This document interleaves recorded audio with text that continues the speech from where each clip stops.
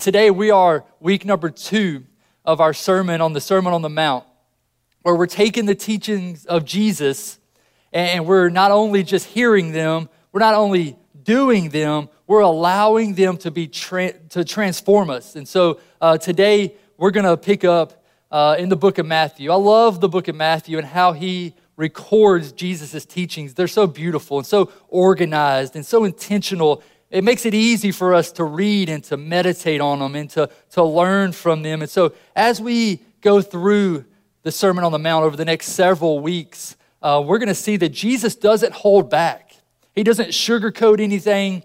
He pulls no punches. He comes straight for our heart in those areas of our lives where we tend to drift away from his ways and do things our ways, like our anger, our lust, our self-righteousness, our anxiety, all these things. He's teaching us on how we should live as citizens of a different kingdom.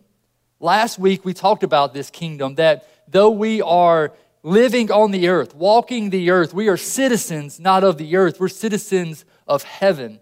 And Jesus, even in this Sermon on the Mount, halfway through it, he prays to God and he says, Father, let your will be done. Not my will. Let your will be done, watch this, on earth as it is in heaven. So we are walking in the kingdom of God as children of our true King Jesus. We get to be not just in this earthly kingdom, we get to engage in a heavenly kingdom. And so we're gonna learn more about what that looks like today. And so Jesus uses the Sermon on the Mount to teach his citizens how to be good citizens. Citizens not of this earth, but of this kingdom. And so today, we're going to use the first 2 verses of Matthew chapter 5. And it's going to be a launching pad for us as we start this journey on becoming a citizen of the kingdom and how we can come near to our King. If you'll look with me in Matthew chapter 5, verse 1, you'll see that we also have it on the screen here. I'll actually read it from there today. Jesus says in Matthew chapter 5, verse 1, he says, seeing the crowds. Who are the crowds? The crowds were those people he just healed and delivered, and they began to follow him. And so he went up on a mountain, a high hill. He went up on this mountain, and when he sat down, it says his disciples came to him, and he opened up his mouth and he taught them. Now, when you read something like that, he opened up his mouth and he taught them, it seems redundant. It's like, well, of course, if he opened his mouth, he's going to speak, he's going to teach. But that is a Greek way of saying he's pouring out his heart. He's pouring out his heart. He's showing you his heart and his love and his intentions and what burdens him. And so you better listen. But I love what it says. It says that his disciples came to him. They drew near. That's what that word means. Draw near to God. His disciples came to him. Today, for week number 2 of Sermon on the Mount, I want us to talk about drawing near to God. That we would draw near to him. That we wouldn't just try to take the teachings and just do it or just hear it, but that we would not only apply the teachings, we would get close to the teacher. That we would draw near, come near to our King, to our God, that we would draw near to him. You see, the aim of the Bible, all throughout the scriptures, from Genesis to Revelation, there's one goal, and that is for us to be united to God, to come back into his presence, just as in the garden. As Adam walked with God, it is God's desire that his creation walk with him, that we as citizens of this kingdom don't settle for a distant God, that we don't settle for God just being an afterthought, or that we would just go through our day and find ourselves going to sleep at night, realizing we never even talked to our God.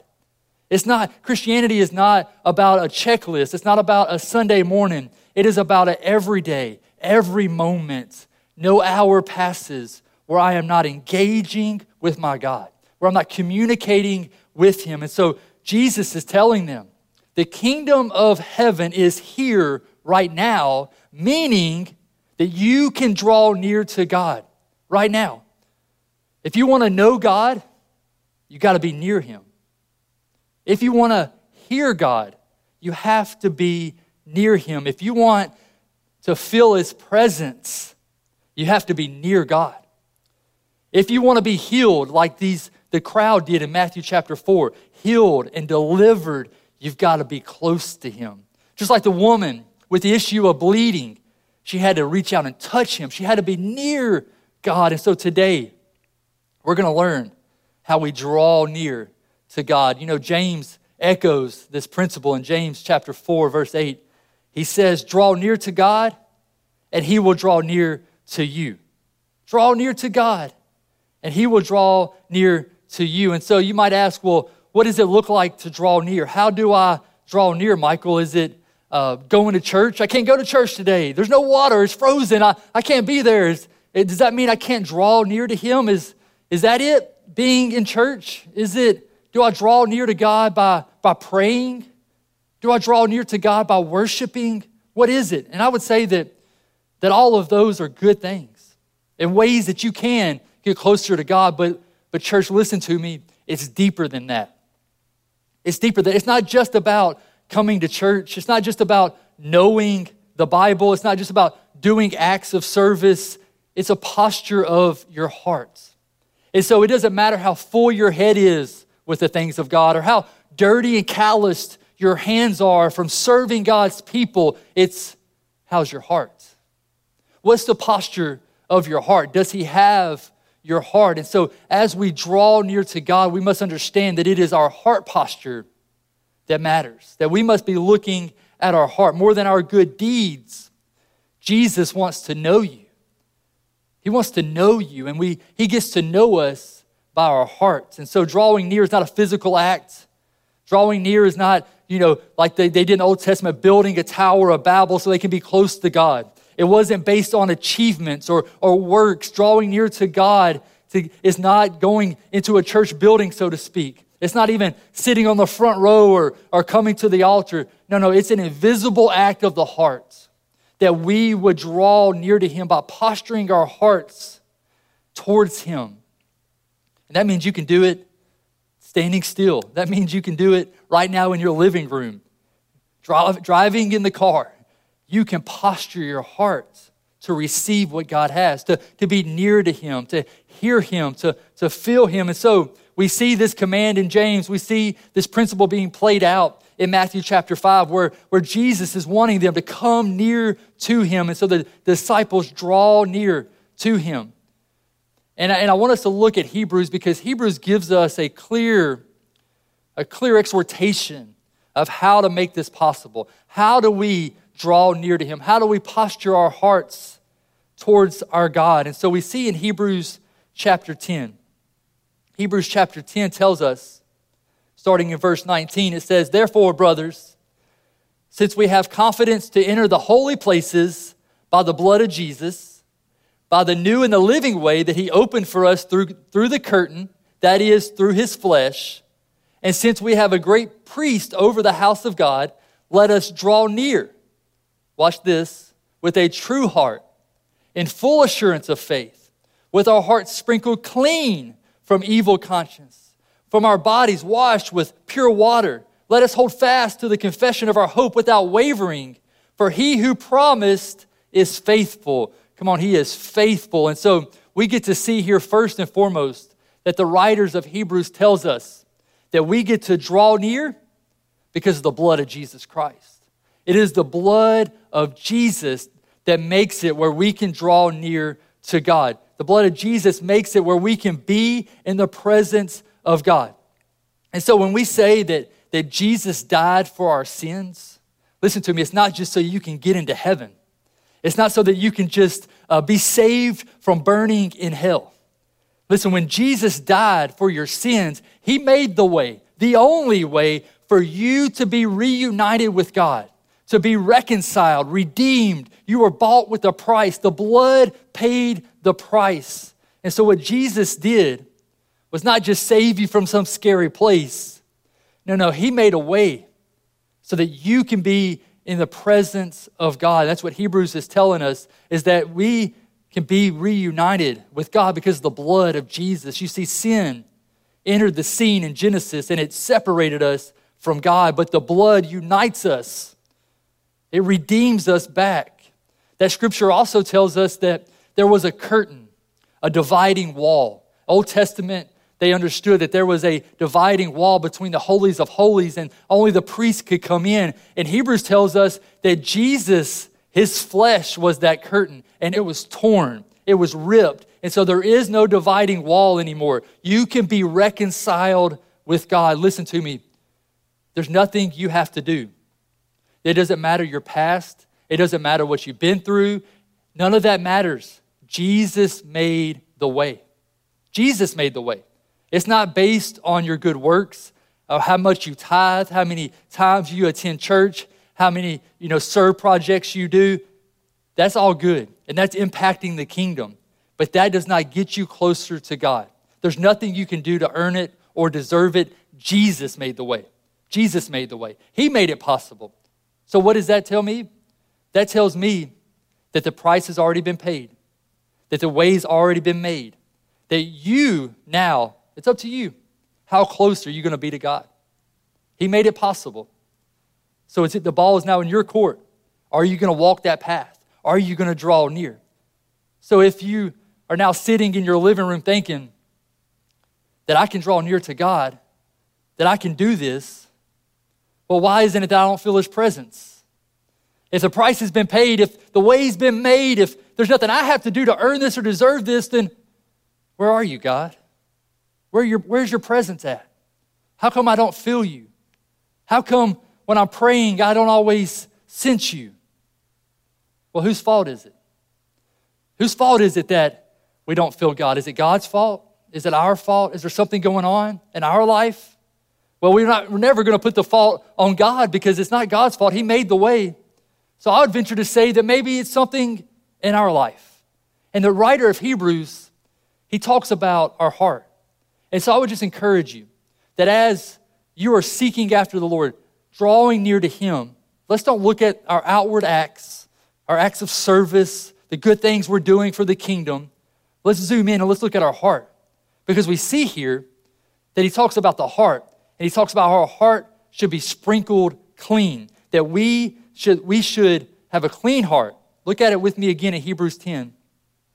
He says in verse 22, let us draw near with a true heart, with full assurance of faith, with our heart sprinkled clean. What's a true heart?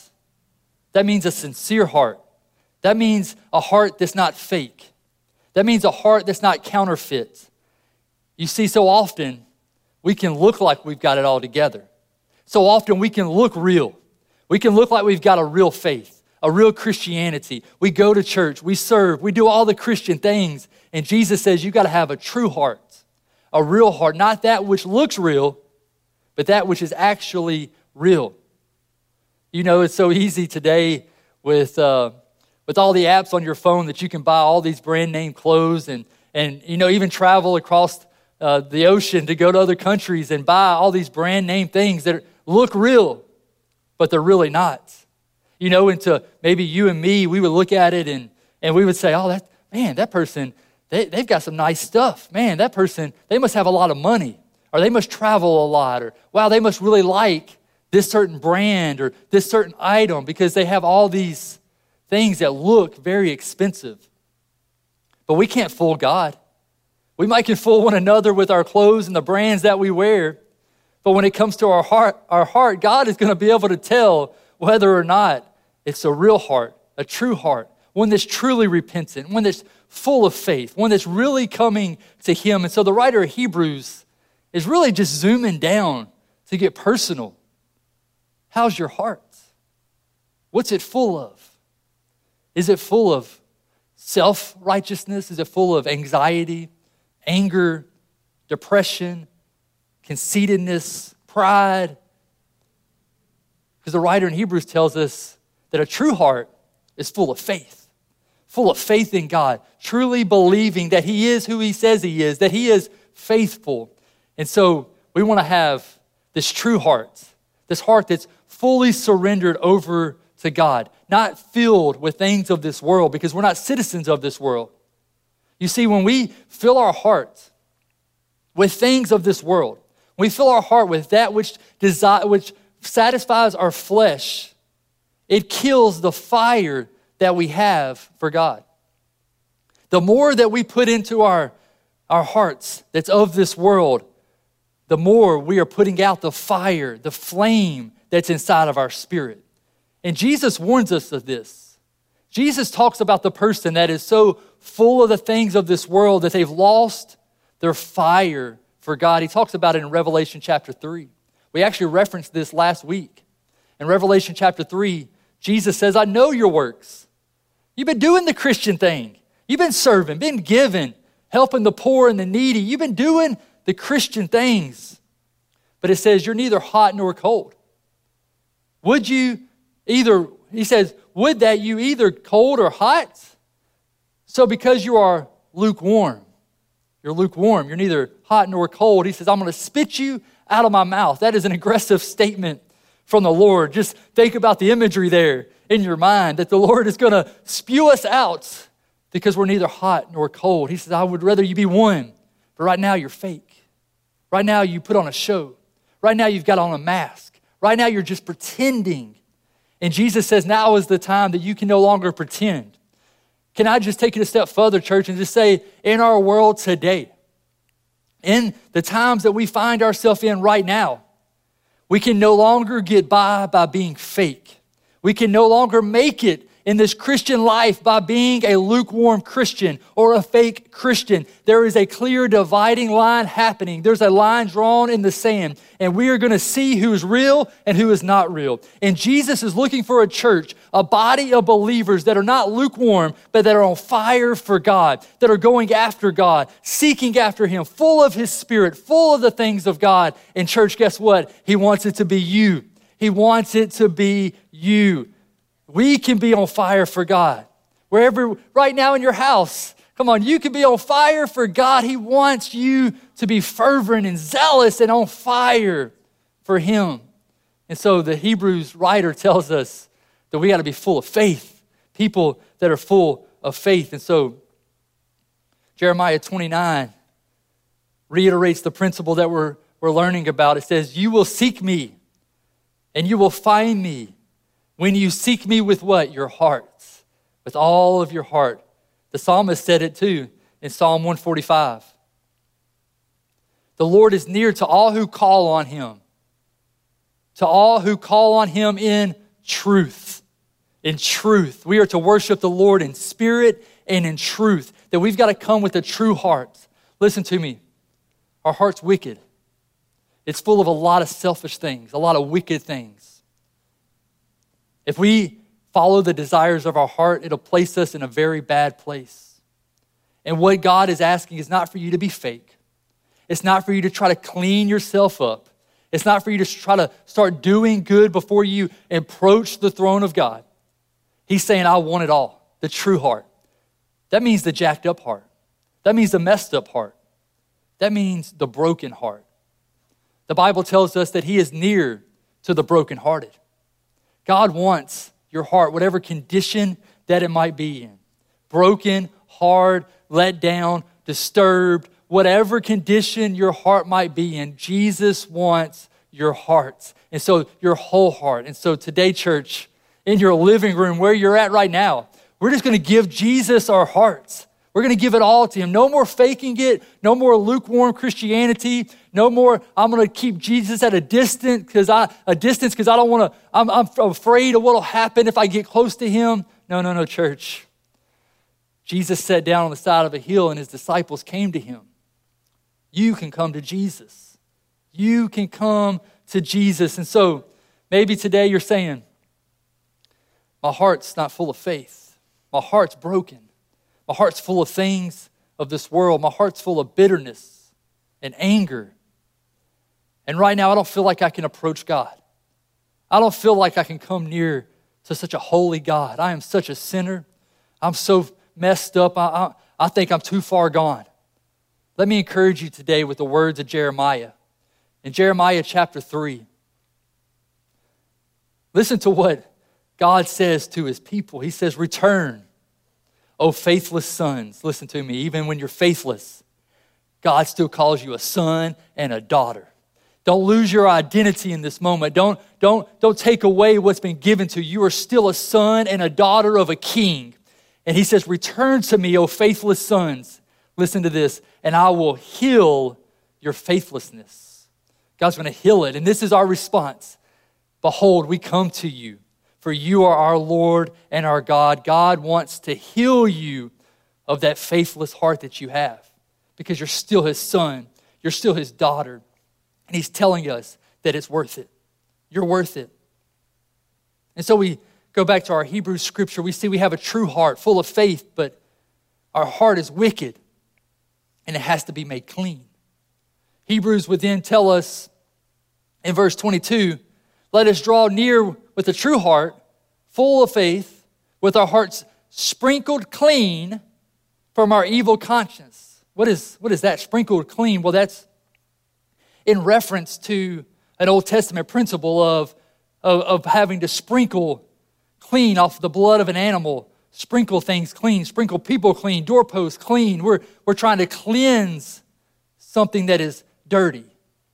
And the Bible tells us that Jesus is that ultimate sacrifice, that his blood being shed is the ultimate price, that we can be washed clean by the blood of the Lamb, by the blood of Jesus Christ. 1 John 1 tells us about this. Look at 1 John 1, verse 7. 1 John 1, verse 7 says, the blood of Jesus, his son, cleanses us from all sin. There's that cleansing. If we say we have no sin, we deceive ourselves because we have a true heart now. We understand we have sin. And the truth is not in us. If we confess our sins, he's faithful. There it is again. He's faithful. And he's just to forgive us our sins and to cleanse us from all unrighteousness. And so when we come to him with a true heart, a heart that is not pure, a heart that is dirty, a heart that is wicked, a heart that is full of shame and guilt and bitterness, we don't have to do the cleaning. The Bible tells us that Jesus cleans it for us, that he washes us white as snow. Come on, we've been in the snow for too long. You see how white the snow is. Even last night, lying in bed at 11-something, with the full moon and the snow, it was bright. You know, it was very bright outside. You see, when the snow comes and it washes us white as snow, when the snow comes, it takes that which is dirty, it takes that which is impure, which is so dark, and it makes it so bright, so clean. It washes it white as snow. And so what the writer is trying to tell us, what Jesus is trying to tell us, is that a heart that is cleaned by God is no longer stained by sin. Your heart, when it is cleaned by God, is no longer stained by sin. Those stains of guilt, those stains of shame, those stains of bitterness. It's so dirty, it's so deep, it's so woven, it's so messy in my heart. I don't see how he can make it clean. It's so dirty that Dawn dish detergent can't touch it. Like, that's how dirty my heart is. And it says the blood of Jesus will wash it all away. That means the guilt's gone, the shame is gone, your past is gone, because in Christ, we can have a clear conscience, not evil, not those thoughts of, I can't believe you did that, not those thoughts of, you're wicked. Listen to me, every time those thoughts pop up in your mind, and they will. So the Bible says, take captive every thought and bring it under submission to God. When those thoughts enter your mind, enter your heart, you can then speak to those thoughts and you can tell them, yes, I might have did that. Yeah, they're true. That's true. I might have done that. That is who I was at one time, but that is not who I am today. I have been washed clean. I have been redeemed. I'm a new creation in Christ Jesus. That Michael's dead. I'm a new person. I have a new slate, a new heart. I'm no longer defined by my past. The blood of Christ has washed me clean. You see, you can have that clean hearts. He even talks about cleaning the body. Your body's being pure, being cleaned with pure water, meaning that we're a pure vessel. We're being cleansed by God, that there's so much power in the blood of Jesus that there's no sin that holds it back, that there's no sin that keeps you from being cleansed and cleaned by God, that we can draw near to his presence because God cleans us, The blood of Jesus washes us white as snow, that we can come to him now. We can come to him. We can be in his presence. We can draw near to a holy God because the blood of Jesus washes us white as snow. So I just have to wonder, how long has it been since you've been in his presence? How long has it been since you've drawn near to God? How long has it been since you felt him? How long has it been since he's touched your body, touched your heart, touched your spirit? How long has it been? Today's the day, right where you're at, that you can come to him. I love what happens when we come to him. I love what happens when we're in his presence. I love Acts chapter 3. It gives us such a great picture of this. It says in Acts chapter 3, verse 20, it says that times of refreshing may come from the presence of the Lord. And so in the presence of the Lord, there's times of refreshing. That word refreshing literally means a recovery of breath. That when you're in the presence of the Lord, you get your breath back. You get your faith back. You get your motives and your aggression back. I'm ready to fight. I'm ready to stand firm. I'm ready to seek after God. That word also means revival. That which was dead is now bring back to life. Listen to me. In the presence of the Lord, in God's very presence, dead things come back to life. That you can come back to life, that your spirit can come back to life, that those dreams and those visions that God has given you, those promises that have been spoken over your family, in the presence of the Lord can be revived. They can come back to life. You can get your breath back. As you sit here and you engage in this sermon and you feel the pressures of this world, you feel the anxiety, you feel the pressure of not getting a paycheck this past week because you couldn't go to work, and bills are due, and food has to be put on the table, and all these things have to happen. And maybe, let me talk to the men, the providers of the home. You feel the pressure to provide for your family. And because of things that's happened in your life, even this past week, even this past month, feels like the breath has been knocked out of you. You don't know what to do. Let me encourage you and tell you what to do. Do what Acts says.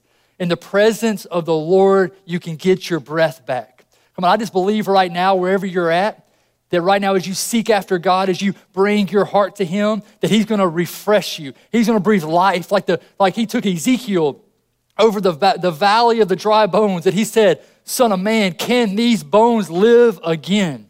And listen to me, that's the mindset of so many people, is that I can't live again.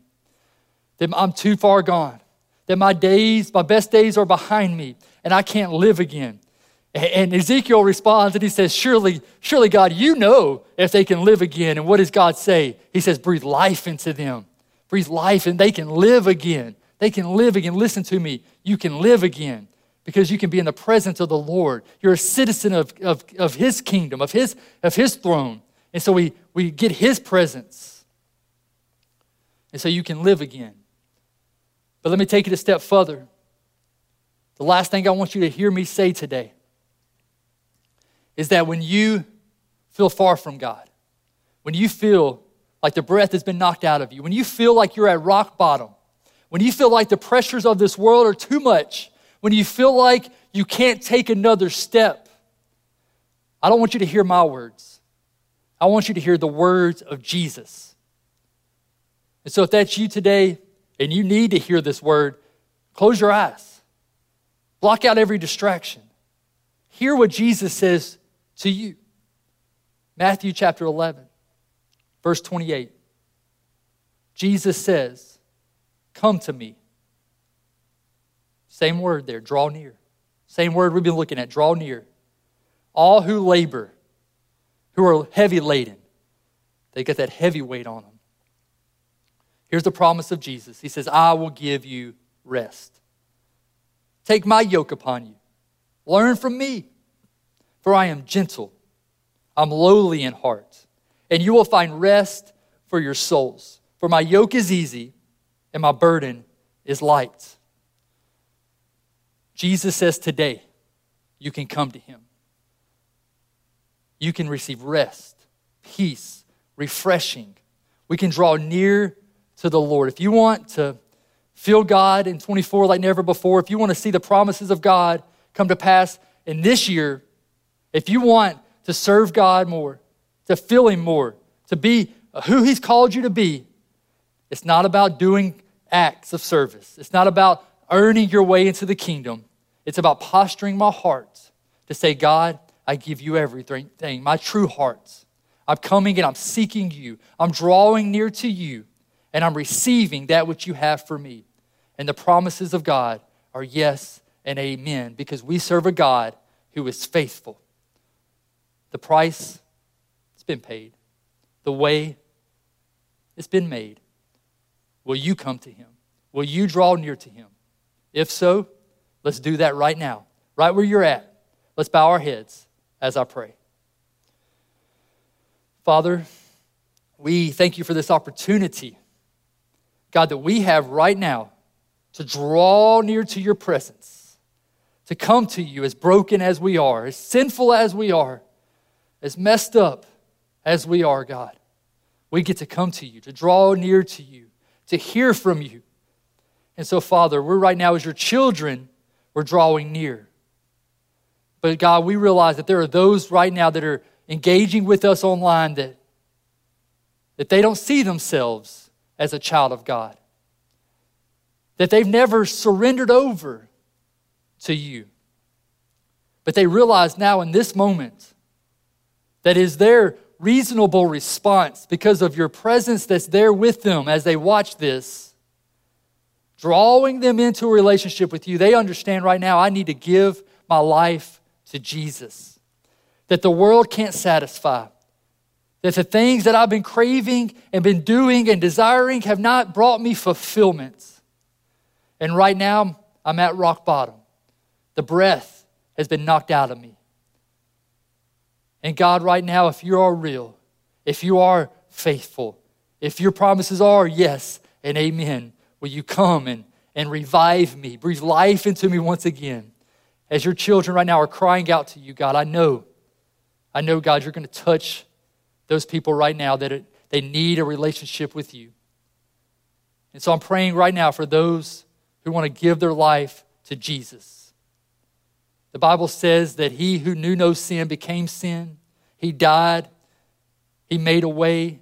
He paid the price so that you could be in relationship with God. And if that's you in this moment right now, I would just ask you to pray this prayer with me. Say, Dear Heavenly Father, I give you my life. Forgive me of my sin. Cleanse me of my past. My heart is now yours. I surrender to my King, and I receive new life, a new heart, a new relationship with my God. And I thank you for healing me, forgiving me, saving me, and I commit to serve you all the days of my life. In Jesus' name, amen and amen.